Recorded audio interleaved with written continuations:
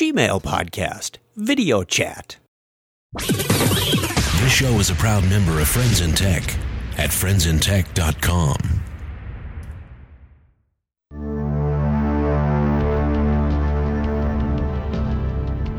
Welcome to the Gmail Podcast, a collection of short hints, tips, and tricks to help you get more from your Gmail account. I'm your host, Chuck Tomasi.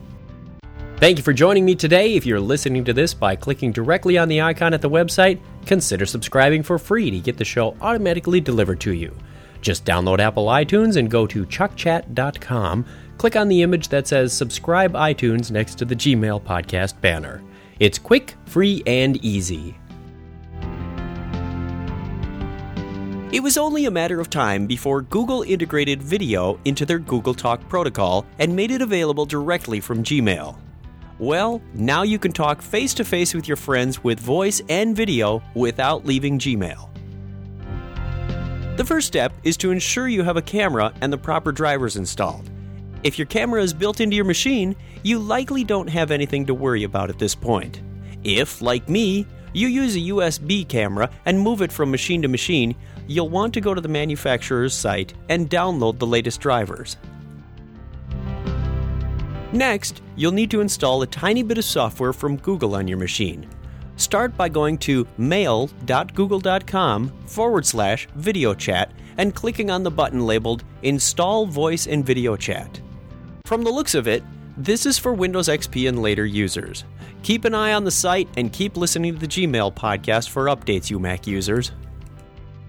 The installer takes only a few seconds, however, it does require that you restart your browser. Once restarted, you'll be brought to the Gmail settings with the chat configuration settings listed. In the listing, you'll find a new section labeled Voice and Video Chat. Make sure things are working right by clicking on the link Verify Your Settings. If everything is working, you should see your camera image in the window. If not, try troubleshooting your settings with the link of the same name. As a friendly tip, mine was not working right at first. I simply checked to make sure the camera was selected, changed the microphone to the camera, and hit the save settings. When I went back to the chat settings and verified, everything was working just fine. Now, when you sign into Gmail Chat, you'll see a camera icon next to your name and be able to do a video chat with others. If you start a text chat, you can use the link Video and More to start a video session. It's simple and fun.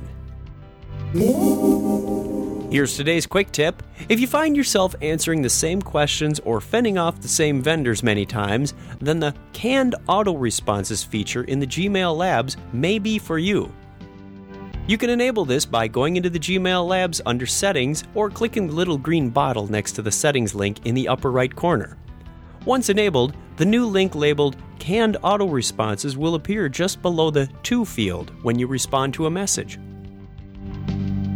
Initially, there aren't any responses, so when you click on the link, the only option will be New Canned Response. Type in your message, for example, "Sorry, I'm extremely busy right now. In fact, I only have time for this canned auto response.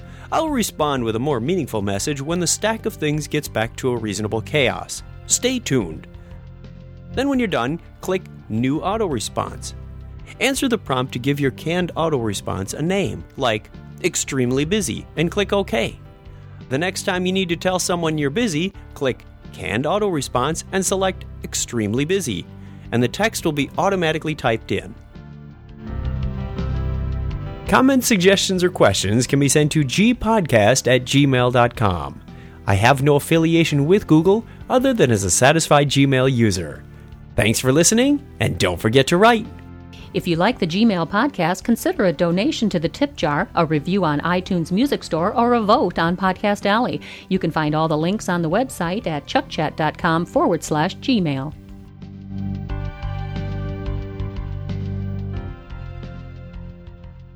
You've got Gmail.